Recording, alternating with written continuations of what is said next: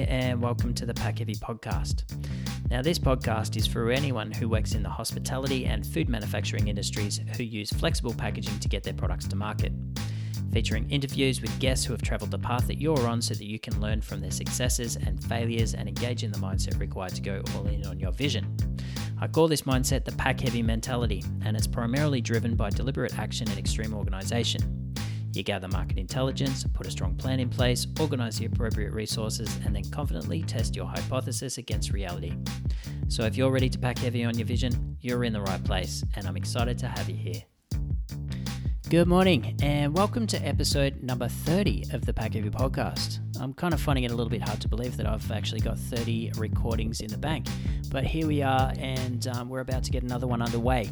So thank you all very much for taking the time to download and consistently show your support by listening to the podcast. I genuinely appreciate it. And on that note, last week I did put out a shout to receive some feedback. So thank you all very much to those of you who did take the time to email in and provide me with some insight that I can use to further develop the show. On another note though, as the vast majority of you know, I am a business development manager for a company called Foodpack, which is located in Vancouver, BC. We do so much at Foodpack, and we've been in business for well over 50 years, so we've got some great relationships with all of our vendors that we work with. But we've got sort of two components of the business. One side is the consumables, so the packaging, and the other side is the equipment. So when it comes to equipment, there's a lot that we can do to help you within your business, whether it's a vacuum chamber machine or a band sealer or a large capital piece of equipment that's central to your business, like a thermoformer or a tray sealer. There's a lot to a conversation that I can help you with. When it comes to the consumables, we've got a stock bag program that's huge and extensive. We've got a warehouse full of bags that we can pick off the shelf and get straight into your hands. But the real value lies in moving people from a stock pouch into a customized and printed bag project. And, I love having conversations with clients just like you about their packaging and what you're exactly trying to achieve, and particularly getting you into a fully customized printed bag project. So if you're interested in furthering the conversation with me, shoot me an email at hayden@thepackheavypodcast.com. Another great way to get in touch with me is on LinkedIn, and just DM me there. Or you can give me a call on my work cell, which is 604-360-6790. Now, today I have Erica Rankin, founder and CEO of Brodo, joining me on the show. Launched in 2019, Brodo is a vegan cookie dough that contains plant-based protein and natural sweeteners, and was created for consumers who prioritize their health and yet still want to enjoy a tasty treat without sacrificing their health or fitness goals. Now, Erica actually first came onto my radar a few months ago on LinkedIn when one of her famous TikTok posts actually came up on my feed. And I actually really enjoyed watching it, because what I found with Erica's post is that you really got to see some insight into the inner workings of her business. Now, I followed it, Erica, and honestly, ever since then, I've really enjoyed watching her business grow. And, she's provided a ton of really insightful and genuine content. Actually, on episode 26 with Jenny Shaw from Social Wellness, Jenny and I both commented on Erica's content. So I actually decided to reach out to Erica to see if we could hear firsthand how she's gone about building her social media content and, digital marketing strategy, particularly on LinkedIn and TikTok. And I really wanted to find out how it's helped to develop her brand and drive her direct sales. And Erica was kind enough to agree to come onto the show, and here she is today. So Erica, welcome to the show. Hey Hayden, thanks for having me. No worries. How are things over in Ottawa? Things are great. Things are nice and sunny, and the weather is hot. Starting to change. That's good to hear. Things are starting to shift over here in Vancouver. It's always pretty wet over here, and we had quite a bit of rain overnight, but I can see right now that the sun's burning it all off, so it looks like it's going to be a nice day as well. Nice. Yeah. I need to get out that way one day. I've never been. You've never been out west? No, I have never been. Okay, that's awesome. Yeah, you've got to get out here. There's so much to see and do. And as we were just chatting before we kicked off on the show, I'm from Australia, but my mum's a New Zealander. And so I've been to New Zealand a few times, and I really find BC in particular to be a lot like New Zealand. It's sort of like a mini New Zealand all in one. So you've got like the ski hills, you've got the ocean all within arm's reach, and all of the outdoor activities, but then you've also got the big city of Vancouver as well. So it's kind of really cool in that respect. There's a lot of culture and food and all of that over here, which is awesome. Yeah, it's like the perfect balance of everything. Yeah, but it's damn expensive to live here. Very true. Very yeah, true. we pay for it. That's for sure. Like real estate's insane right now. Rental prices are crazy. And, with all things said and done, the salaries out here are really great, but I'm not too sure if it offsets the living cost out here either. So we definitely all notice it on the bank account. That's for sure. But the trade-off is that you've got the beautiful views and you can get outside. Yeah. My wife is from Toronto, so I've been to Ontario a few times, but I've never been to Ottawa. How are things over there? I moved here actually right before I launched my business. Right. So yeah, back like right before the pandemic, basically. So I haven't really had the chance to fully enjoy it. Okay. Where are you originally from? I'm from a small town called Grimsby. It's about an hour out from Toronto. Mhm. So yeah, I moved out of there just to kind of I think I outgrew the town. Yep. Small town, 25,000 people, like born and raised, spent my whole life there. Yeah. I wanted to get the heck out, and I tried Toronto for a little bit, but it felt too big for me at the time, and I didn't really have any friends there, so I chose Ottawa.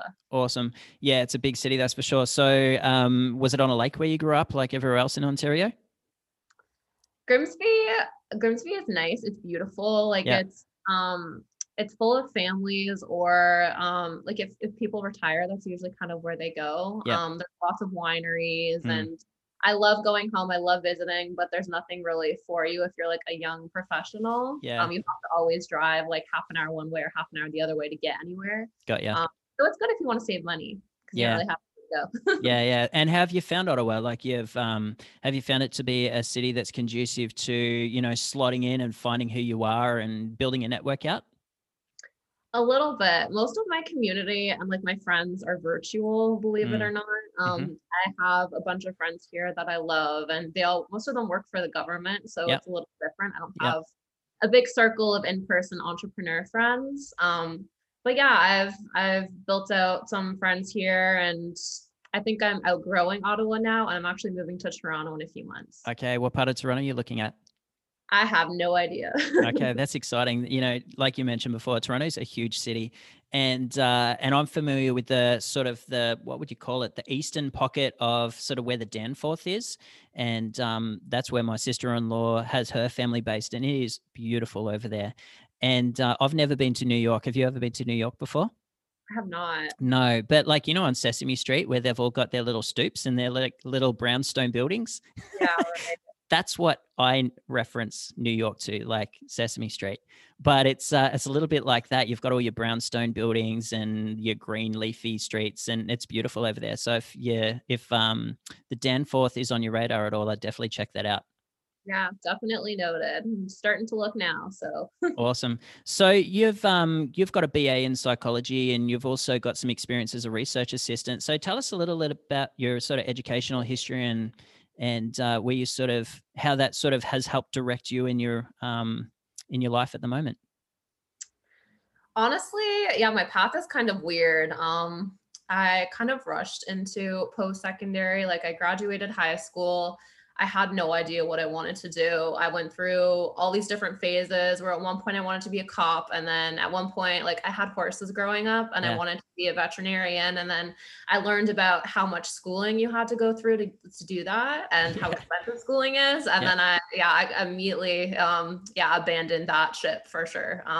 So yeah, like my cousin, he got his BA in psychology and then his PhD and has his own private practice. And I thought that was really cool. And I've always loved like helping people. And it's something that I'm just passionate about. So I thought, okay, I can go to psychology. There's so many different directions you can go in with that degree. So even if I don't want to pursue further schooling like my master's or my PhD and be a therapist or psychiatrist, I can do something else with it. Hmm. So I did that, did my 4 years, graduated from that, felt super lost, super confused. I got a job working in research for about a year and a half. And as my contract was coming to an end, I was living at home, again, super lost, like in my early 20s, kind of didn't know what direction I wanted to take my life really. So Mm-hmm. I quit that job. And I was also working at a bakery and doing personal training at the time and working crazy hours.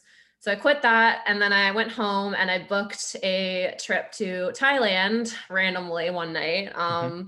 I have these like, yeah, impulsive waves that come and go. And that was one of them. And I remember booking it. And then a few days later, I'm like, oh my gosh, that's crazy. Did I actually do that? And it's too late. Like I couldn't cancel it. So I booked it. I ended up quitting my jobs and I went backpacking through Southeast Asia, was going to stay for 1 month, only paid for 1 month. And then I just fell in love with it and I didn't want to come home. And Yeah. I stayed for Christmas. I stayed for my birthday. My parents were upset when I told them I wasn't coming home for the holidays, but I wanted to have a Christmas in Asia and spend it with the people that I met there. So I ended up going from Thailand to Malaysia to Singapore to Indonesia, and we finished in Bali.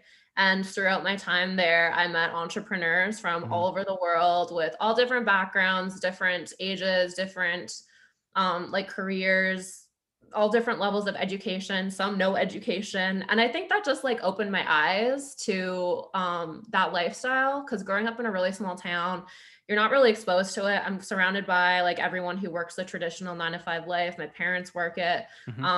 So I never really knew that that was a viable path that I could take. So I got home and I was like, damn, like these people are like loving their lives, living their lives. They don't necessarily have a BBA or experience in business, or they're not insanely good with financials and all that. Cause that's why it helped me. Like, that's why I never pursued my own business, because I didn't think I was qualified. I didn't think I had the proper knowledge or ability to do it. But seeing people that literally had no education or background in business build successful businesses was inspiring to me. So yeah, after that trip, I just was inspired and I sat down on my mom's carpet and was putting ideas in my note in my phone and then came up with Brodo. And then shortly after I launched it. Good for you. That's an incredible story. Yeah, travel is an amazing opportunity to really find yourself and sort of figure out the direction that you want to move in your life. And I've got a similar story in that 2007, I was managing a cafe and it was 24-hour trading, and it was actually out at the Tullamarine Airport in Melbourne. So I was seeing people coming and going all of the time. I'm like, I really want to get in on this. So I actually packed up everything in my life as well and came over to Canada to do a ski season. And I traveled over here by myself. And the one thing that I found about traveling by yourself is that you really have an opportunity to sort of learn who you are and, you know, what you actually value in life. And it's a really great sort of, what would you call it? Experiment to see how you can actually like stand on your own 2 feet on the other side of the world. And so I can imagine that, yeah, you would have grown a heck of a lot throughout that period as well. So when you were meeting these entrepreneurs that were on the road, did they have digital businesses, or what were the kind of businesses that they were running? It's kind of both. Like I met a lot of people that were kind of like nomads and they had their own like marketing, I guess agencies or like freelancing businesses. And then I met some people who had like moving companies, like literally it's so random, so many random businesses. And yeah, some were traveling and just working from their laptop, and then some were just on a vacation for like a month or a few weeks. So yeah, it was really cool. Cool. Have you read The 4-Hour Workweek by Tim Ferriss? I have not. You've got to read this book. It's been around for a while and he's done a couple of updates and revisions of it, but he's also got his famous podcast as well, which I highly recommend listening to. But Tim's book, The 4-Hour Workweek, the premise of it is that once you find your muse or your business idea, you can test it using various methods. And he goes into a lot of detail in that. But then it's all about getting out and living your life on the road and operating a business from your laptop, and how you can, you know, do both at the same time. So it's really cool that you actually witness people living that lifestyle. Yeah, it is really cool. And it gives me something to work towards. Yeah. So you made your way back, you put down some ideas laying on your mum's floor in the lounge room, and then Brodo was born. Tell us, what other ideas did you have tumbling around upstairs before you actually arrived at Brodo? Something food related, like that's something that I've always been extremely passionate about. Like in 2018, I competed in several bodybuilding competitions, and I created an Instagram account just kind of for accountability purposes. And I would always take the recipes and the things that I made and post it and share it on there. And they would get a ton of attention, and people would recreate my recipes and tag me. And it was really cool. And some people even asked if I would ever sell it. And I guess that's kind of where I got the idea of making a business out of something that I created.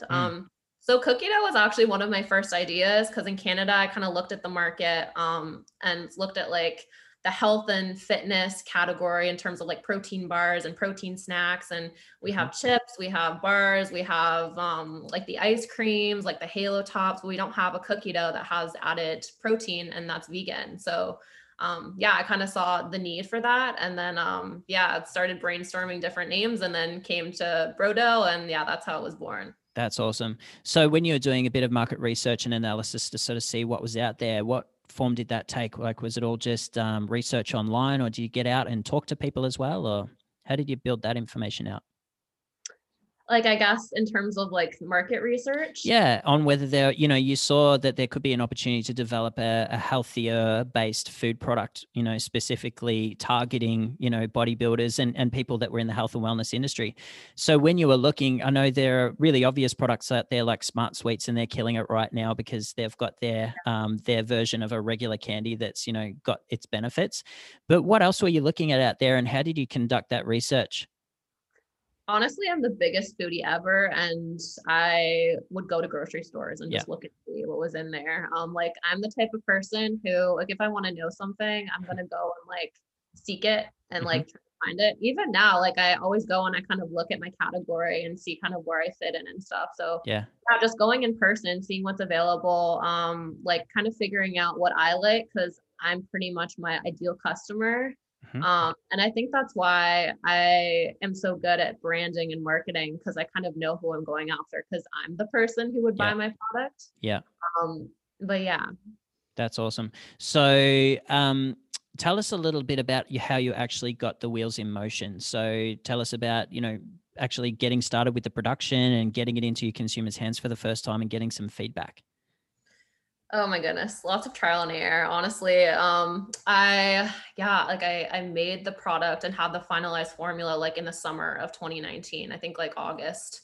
And I sat on it for months because I was so scared. And I had like my Shopify store ready. Like, I super scrappy, did everything myself. I moved to a new city, and I just literally researched commercial kitchens near me that you can rent by the hour. And I just got my food handler certification, talked to the owner of this kitchen, went in, like my first day was the biggest mess ever, because it was kind of like trying to figure out how much can fit in the mixer and how I'm going to seal things and where I'm going to put it. And for the first few months, I actually stored the product in my car and I drove around with the heat off for like most of the winter, because I couldn't. You can do that in it. Yeah. Yeah. So that's kind of how I operated. And I remember sitting like in my front seat, and I would pick and pack boxes, and then I would drive to Canada Post and drop them off. My car was kind of like my workstation, and I had a roommate at the time, so I couldn't really fit it in the fridge like in our apartment. Yeah. And I couldn't even like put it on the balcony either, because they were renovating it and locked our door. So I had to put it in my car. There was nowhere else. Yeah. So yeah, like I just, like sending it to, I remember the first month, I think I did like 17 or 18 jars like shipped out or something like that, something really low.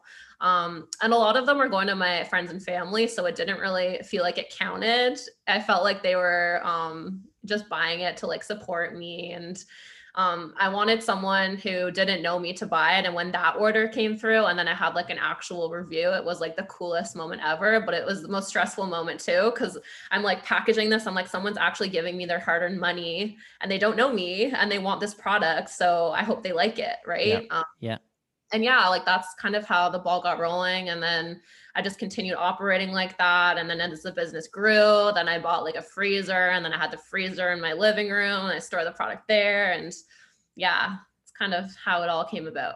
That's awesome. Yeah. And, I mentioned at the start of the podcast that your, the content that you've been generating and feeding out into the world, be it on LinkedIn or Instagram or TikTok, really is the background story of Brodo and, the inner workings of it. And you take everybody along for the ride on it. And I reckon that's really cool.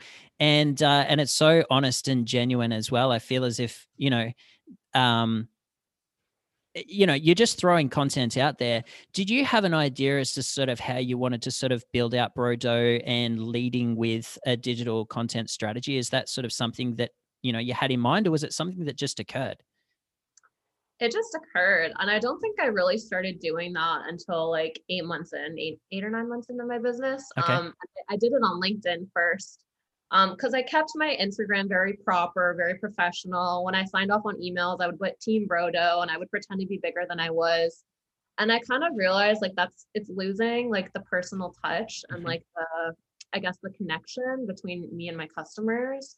And I think transparency is really key, like especially at the stage I'm at. And I don't know, it's something that I like when brands add personal touches, like Midday Squares, for example. Like they also handwrite notes, and they're so like the relationship they have with their customers is so awesome and so strong. And I think that's one really great thing that smaller businesses have over corporations is that like personable touch, you know? Yeah.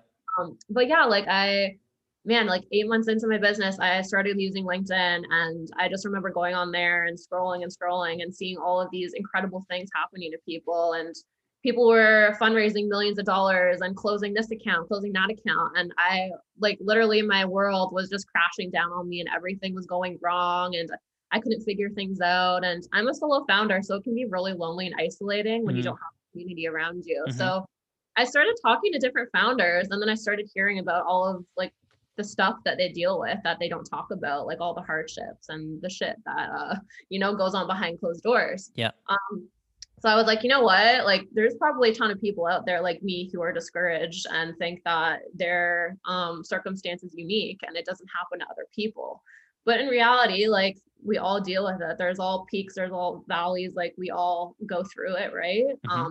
So yeah, I just started posting all of it, like the highs, lows, videos of me crying, whatever. If it can help one person, like that's my goal, is to just be transparent and show all of it. And I think it resonates with a lot of people because it's something that not a lot of people like to show. So you're 100% right. Like I think my parents were small business owners, and when I was growing up, I grew up in that business from sort of the age of 12 to 18 when I moved out of home. And you're absolutely right. Like, not only are there peaks and troughs throughout the course of a day or a week, it's a mental roller coaster. So when you're faced with sort of the challenges of the everyday and you don't necessarily have anyone that you're working with and you've got to do it on your own, who do you look to? Like you said, you've got your online community, but do you actually have a mentor or a team that you are in like closer contact with?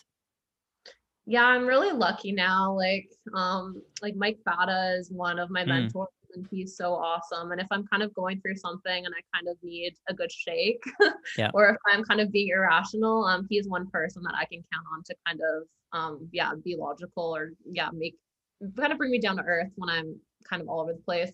So he's one person. I have a couple other mentors, and I've built like a really solid group of friends, like virtually, who kind of are there for me if I really need it. Because that's one thing that I think, if I could give a piece of advice to anyone who's like starting out, like you need to have people around you who have been through it or are going through it to help you, because it's really hard doing it by yourself. And I kind of went through that for the longest time. And I could have moved along a lot quicker. Like it would have accelerated my business a lot quicker if I was around people who are in the same industry and like they get it and they've been through it. Yeah, 100%. And for anyone out there listening right now and they're not sure who Mike Feta is, he was the founder of Manitoba Harvest, wasn't he? Yeah. Yeah. And so he's had multiple exits. I follow him on LinkedIn as well. And the content that he puts out there is awesome. And he's also involved in Soul Cuisine, who just actually listed on the stock exchange. So another exit. I'm not too sure of the capacity that he is with Soul Cuisine, whether he's an advisor or whether he sits on the board. I'm not too sure. But yeah, Mike's awesome. And yeah, I've been following him for a while too. So was he somebody that you just reached out to on LinkedIn? And how does the sort of the working relationship how is that conducted? Is it all online, or are you guys like actually jumping on a Zoom call, or how does that work? Yeah, so I think like when I first started getting on LinkedIn, we'd gotten in touch, and then I just kind of had an intro call with him, and then been on Clubhouse and a bunch of rooms with him, and he's been super helpful, and he just wants to give back to other founders like in the natural health food space, which I think is so cool and refreshing. And like if I ever need anything, I just shoot him a message, and then he's on a call with me to help work through whatever issue I have going on. Damn, that's so valuable to have somebody with his amount of experience, with in such close proximity. And the other day, and you may be able to speak to it a little bit more, but the other day I saw him advertising sort of like a startup founders toolbox that he's got available, and it's free of charge. And so I'd recommend jumping on LinkedIn and checking that out, because knowing what I know about Mike, and it's very limited and only from an outsider's perspective looking in, Mike knows what he's talking about, and he would definitely be somebody that, or if he's putting a resource out there, it'd definitely be of high quality. Yeah, I highly recommend that. I have that toolbox, and it's, yeah, it has a ton of useful, valuable info in it. So definitely recommend checking it out. That's cool. So let's talk a little bit more about Brodo. So the wheels are in motion. The business is ticking along. You've been in it for 8 months, and you start to sort of build out your network on LinkedIn. You specifically sought out LinkedIn because it was a B2B platform and you wanted to sort of find other founders and owners of businesses, is how I'm interpreting it. What was your take and what was your strategy to get out there in front of your consumer? So more of a B2C sort of relationship. Yeah, so that, like, my main focus was on Instagram. I honestly didn't even look at TikTok, and I didn't take TikTok seriously until like 2.5 months ago, 3 months ago. So yeah, Instagram, I did put a little, I didn't, honestly, I'm kind of willy-nilly. I don't really, I didn't build out a strategy or anything in terms of my marketing. Like, I've been pretty lucky with the amount of organic reach that I have. I've spent probably less than $1,500 since launching on marketing, which is pretty crazy. That's insane. Yeah. Yeah. So I did, like, again, at first, when I first launched my business, I was like, oh, well, I need to spend money on ads. So I would throw like a couple $100s here and there on ads. And I would usually push the ones that did pretty well organically, and then they would do well. And then I just kind of stopped doing that. And I was trying to think of other ways that I could, I guess, get my brand out there and create brand awareness. So I started sending product to like micro influencers. I did both. I did big influencers and small influencers, and the small influencers seemed to care a lot more about my product and really went the extra mile. Like, they would post multiple stories, sometimes even posts. I would literally just send them free product. And yeah, that really helped building my following, doing giveaways with other brands, giveaways on my own page. And then, like, I met a friend here in Ottawa like 6 months ago, and she just launched a business, and she hired a girl to make TikToks for her every day. And this is the only money that she spent on marketing is just for hiring this girl to make TikToks. And they grew their following to, I think they're at like 80,000 followers now. And she launched the business, I think, like 4 months ago, 3 months ago. And she sold out her inventory like in the first month just from TikTok. And I saw that and I was like, damn, like, I need to get on there. I need to stop making excuses, and I just need to be consistent. Because I think, like, as a founder, I think you get discouraged if you put in the work and you're putting content out there and it's not getting any engagement. And like, I even had one person comment, I spent so long making this TikTok, and someone's like, damn, 3 likes, that's tough. And I was like, yeah, that is really tough. And it's embarrassing. So like, I looked at that and I looked at her page, and it took a very long time. Like, you just have to be so consistent and post like a minimum of one time per day. So that's what I started doing. And yeah, this one night, I guess, I got home, I think it was at the kitchen, and then I put together a TikTok. Took me 10 seconds maybe to do. It was just like a collaboration of videos of the dough being mixed in a mixer. And I went to bed, and then the next morning I woke up and I like heard my Shopify going off, like the cha-ching noise. Like, yeah, I love that. And I was like, something's got to be wrong here. So I went onto Instagram, and then I had like all these followers, like a couple hundred from just like last night.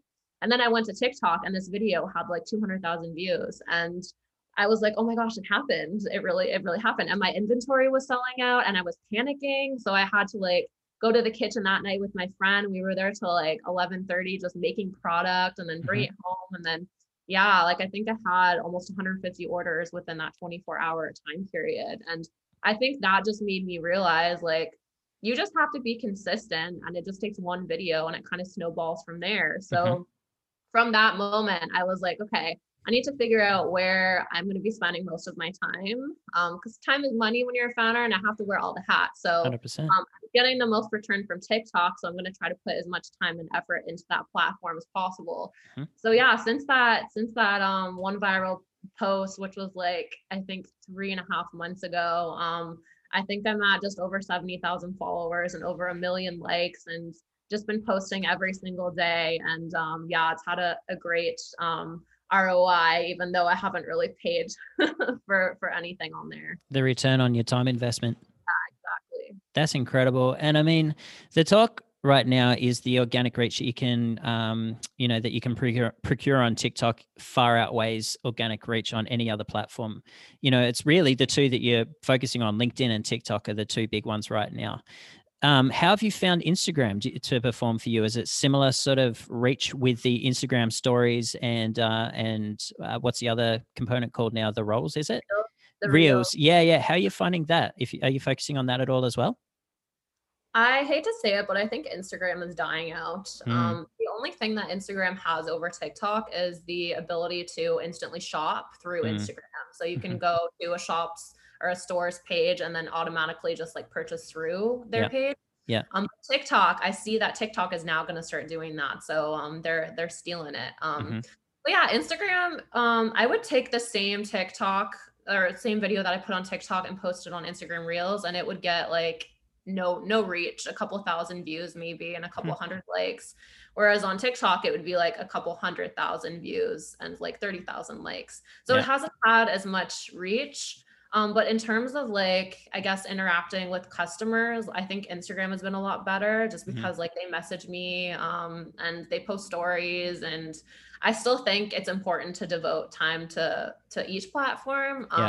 But the nice thing, you can always recycle your TikToks and put them on Instagram Reels. Yeah. No, fantastic. That's great advice. I mean, it's important to know where your target audience are and where the eyeballs are. And if you've developed that understanding really early on and you're putting all of your time and energy into it, it makes total sense to keep on pushing in that direction, doesn't it?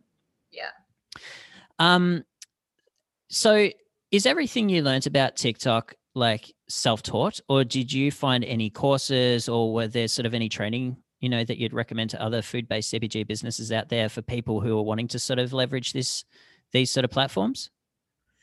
I think I've learned a lot on my own, honestly, just through a lot of trial and error. Yeah. I'm considering like maybe writing up like a beginner's, I guess, like a beginner's guide on how to use it and like the strategies that I've used to help build following. But yeah, some things I go on Clubhouse pretty regularly, and I would sneak into some rooms and they would have some speakers talk about different strategies, even with like from the hashtags to the length of the video. There's like all these different components that kind of tie in together for you to have or build a successful, I guess, highly engaged TikTok account.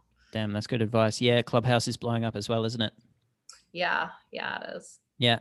How do you find that as a way to procure information? So I've never been on Clubhouse. So can you just speak a little bit about that for the listeners out there?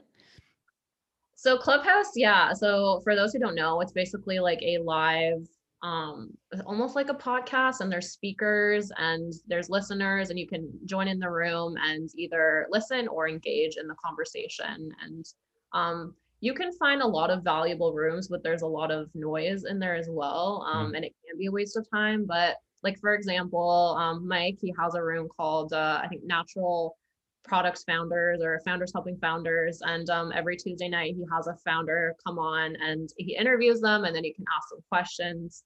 And those really help me, just because listening to other founder stories and asking them questions about their previous experiences helps me learn as I go through that. And I learn kind of what not to do and what to do. So those rooms are really helpful for me. And then there's also pitching rooms. Like, there are rooms in there you can go in, there's hundreds of people, and you can pitch whether it's your product or service.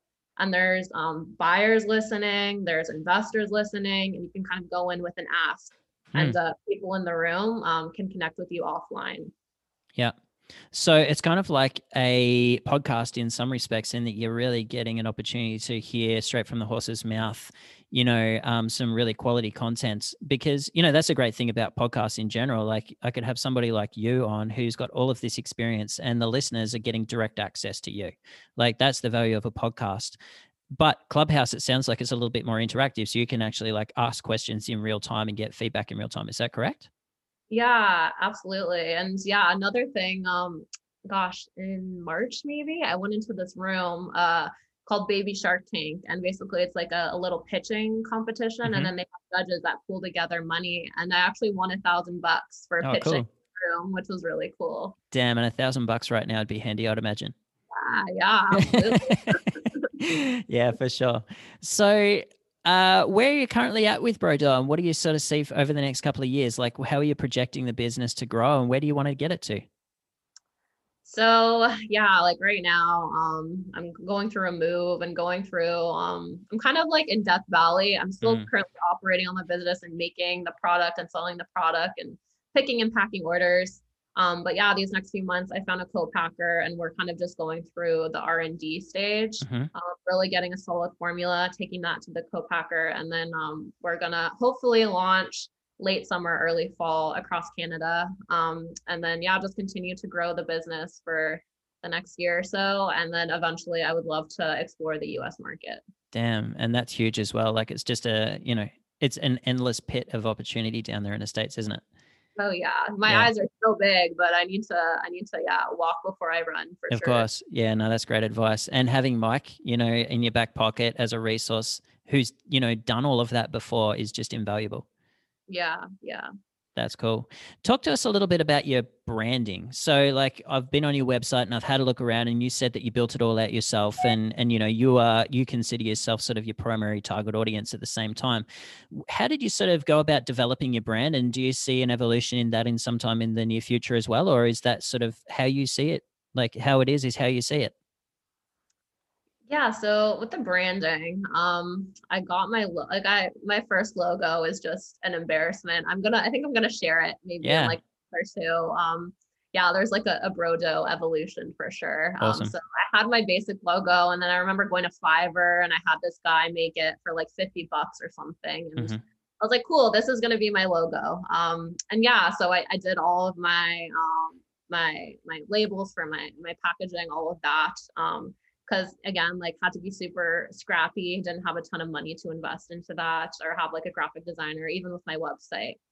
So I think I kind of figured out the foundation of my branding and what I kind of want the vibe to be like. I want it to be fun, energetic, have attitude, be hmm bright and fun, right?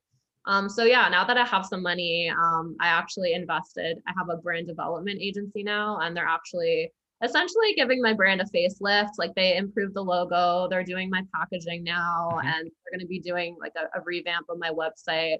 And yeah, I kind of get to see the process of them making these changes, and it looks so cool. And I'm so excited to launch the new and improved version of Brodo. Yeah, that kind of stuff's exciting, isn't it?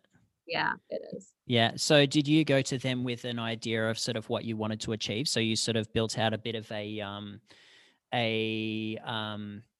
what would you call it? And the word is losing. I've lost the word right now, but like sorry.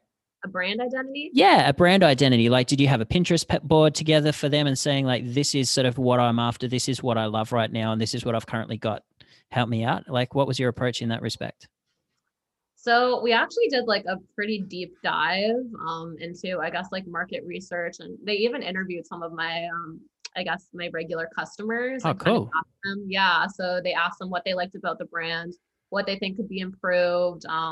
Yeah, just with, I guess, every aspect of Brodo. hmm And then they kind of gathered that, collected that, and then built off of that feedback. Yeah. And then they also asked me like what other brands that I really love, and Smart Sweets was one of them. Like I Mm. love their branding. It's so clean, it's so bright, it's hmm fun, it's memorable. It's something that you see in the store and you're like, oh, I know that brand. Like Yeah. it's becoming more of a household name. So I kind of wanted to follow what Smart Sweets is doing. And hmm yeah, like because I'm kind of doing the same thing, being a disruptor in a category, right? hmm So yeah, and then they just built stuff out and then made proposals and showed me the new packaging and logo and everything, and then I gave them some feedback and then they tweaked it, and then yeah, they're working on the finalized version of everything, so I should be seeing that soon, which is really exciting. That's awesome. So, what's your approach to relaunching the brand out there? Are you sort of figuring out a bit of a strategy around that, or are you just going to go live with it? So I'm gonna start doing, I think, teasers and sending out like little yeah, I guess like hints and pictures and stuff like hmm to my customers through like email campaigns and stuff. Yeah. and really build it up. And again, like my goal has always been to be as transparent as I possibly can be with my customers. And even when I do my move, like when I'm moving from here to Toronto, at the beginning of August, I'm gonna have to just tell them like, hey, I'm moving. I'm sorry, you won't get your orders. Like, because I'm only one person and I will die if I try to do it all. So yeah, just like being honest with them and telling them what's going on. And even now, like as I go through the R&D stage, like I'm kind of gonna give them updates, and let them know like what's going on. So I'm trying to figure out how I'm gonna, I guess, tee everything up and launch it later this year. Because things are taking a lot longer than I anticipated. So trying to figure out the timelines for that. Yeah, that's really funny. You can be like, hey guys, I submitted my time off request to my boss and I got approved. Yeah, exactly. I don't know. It reminds me of a post that I saw up and it kind of went viral ages ago, but there's a guy who's got a landscaping company down in the States and he took a photo of himself holding an award saying, hey guys, my boss, because of all the hard work that I did, or it was like actually, hey, check out one of our hardest working and loyal employees for all of the work that he's done over the last couple of months. We're awarding him with like a fully paid golf weekend, blah, blah, blah. It was really funny. And yeah, it was kind of like he's just a solo business owner and he sort of like took that tact. It was really funny. I love that. Yeah, that's awesome. Yeah. So, I'm sure that you've had, you're already talking about the mental roller coaster that you sort of can undertake or that's, evident in working in a small business. I'm sure there's been not only a ton of wins, but you've had a ton of losses or, opportunities to sort of learn and grow. What would be some memorable sort of growing things that occurred throughout the business that you've gone, I will never do that again. And it's something that, I've learned from. Do you have any sort of memorable sort of experiences like that? Many, yeah. Man, I think a bunch of things. I think I'm very stubborn. And again, like as a founder, when you're starting a business, you kind of do everything right. And I think the mistake that I made, the business was growing, but my team wasn't growing. And I went from selling 18 jars a month to like 1,000 jars a month. And I would go to the kitchen and I would work and work and I would do it by myself. And some days I would cry in the kitchen and some days the mixer would break and like things just like never go right. And I think not hiring someone on sooner was definitely causing me to burn out. So now I have someone, like I have a friend and he helps me like every time I need to go in the kitchen. We make literally double the amount that I would have made by myself. So that's one thing that I wish that I did sooner and I wish I wasn't so stubborn. Yeah. And I had help. Another thing, like not having a thick skin like that. I am a sensitive person. I've gotten a lot better to kind of just let things like roll off my back now.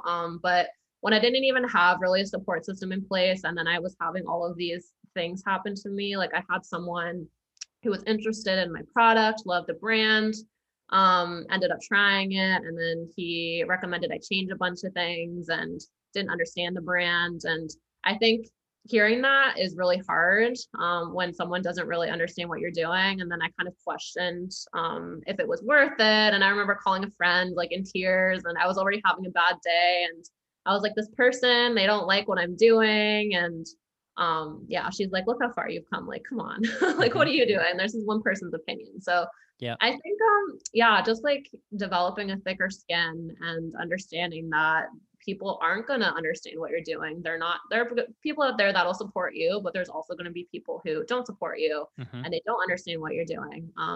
But no one knows your brand better than you do. No one knows your customers better than you do. And I think that's something that people need to remember. And you have to put on the blinders and really focus on where you're going and not let those people distract you. So 100%. That's great advice. And, in the social media world, it can get really toxic at times. Like I know Twitter's like a damn toxic place. I haven't been on Twitter for ages, but how do you find TikTok and how has your experience been? Oh my gosh, TikTok has the nicest people and the meanest people. It's very polar. It's really cute though. I had there was a young girl. I think the audience on TikTok is a lot younger than any other platform. Like a 13-year-old girl, she came across one of my viral posts and she got her mom to buy a product. And her mom messaged me and she said, oh, like, would you like to have a call with her? Like, she really admires you and she wants to be a baker one day. And So I actually hopped on like a Zoom call with this little girl, and she like talked about her being in school and like what she wants to do with her life. And I kind of told her about the business, and I showed her like the freezers in my living room. And apparently that call just like made her life, like she was so happy. So I think that was the coolest thing. Yeah.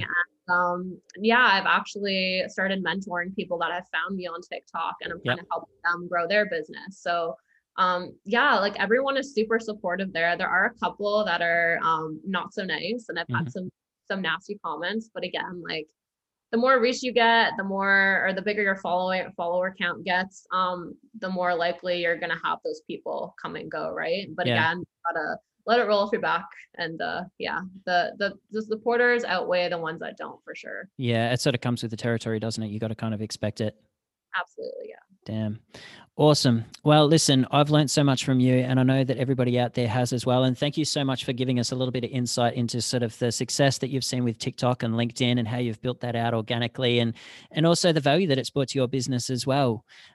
If you had any one last piece of advice for anybody out there that's looking to get started, I mean, you've already discussed sort of like the value of having a network around you and leveraging the strength of the people in your network to help you with your business and help you sort of fill out the areas where you sort of see yourself as, where your weaknesses are, and turn them into strengths. And then you've also discussed, how important the frequency of posting is as well. Any last words of advice that you'd like to give? Yeah, like my favorite thing, or favorite saying ever, is done is better than perfect. Like I think a lot of people are scared to get started because they think they need to have the perfect website, the perfect branding, the perfect packaging, all of that. But your brand can evolve. What you launch with isn't going to be the end product. And as you get more money and you're selling more, you have more volume, you can start reinvesting that money and making everything look a little nicer. So just get to market, get it out there. And then, yeah, you're gonna make mistakes along the way. But yeah, just get started. Awesome advice. Thank you so much. For everybody out there, I recommend that you go to brodough.ca. It's BRODOUGH.ca, and check out Erica's website. And I definitely recommend trying some product out there. I haven't tried any yet, but I'm going to place an order soon. And one night when the kids are down, well, I'll have some with some ice cream with my wife. How else would you like people to get in touch? Yeah, so you can follow me on TikTok or Instagram, Brodo Canada, and feel free to connect with me on LinkedIn, Erica Rankin, and my email is erica@brodo.ca if you want to email me. Awesome, Erica. Thank you so much for your time. I really appreciate it. Thanks so much for having me. You're welcome. Ciao. Thanks for listening today. If you have any questions from today's episode, or would like to know more about what I can do to help you achieve your packaging vision, you can reach me directly at hayden@thepackheavypodcast.com. You could DM me on Instagram @thepackheavypodcast, or we could also connect on LinkedIn and start a conversation there. I'll see you next week.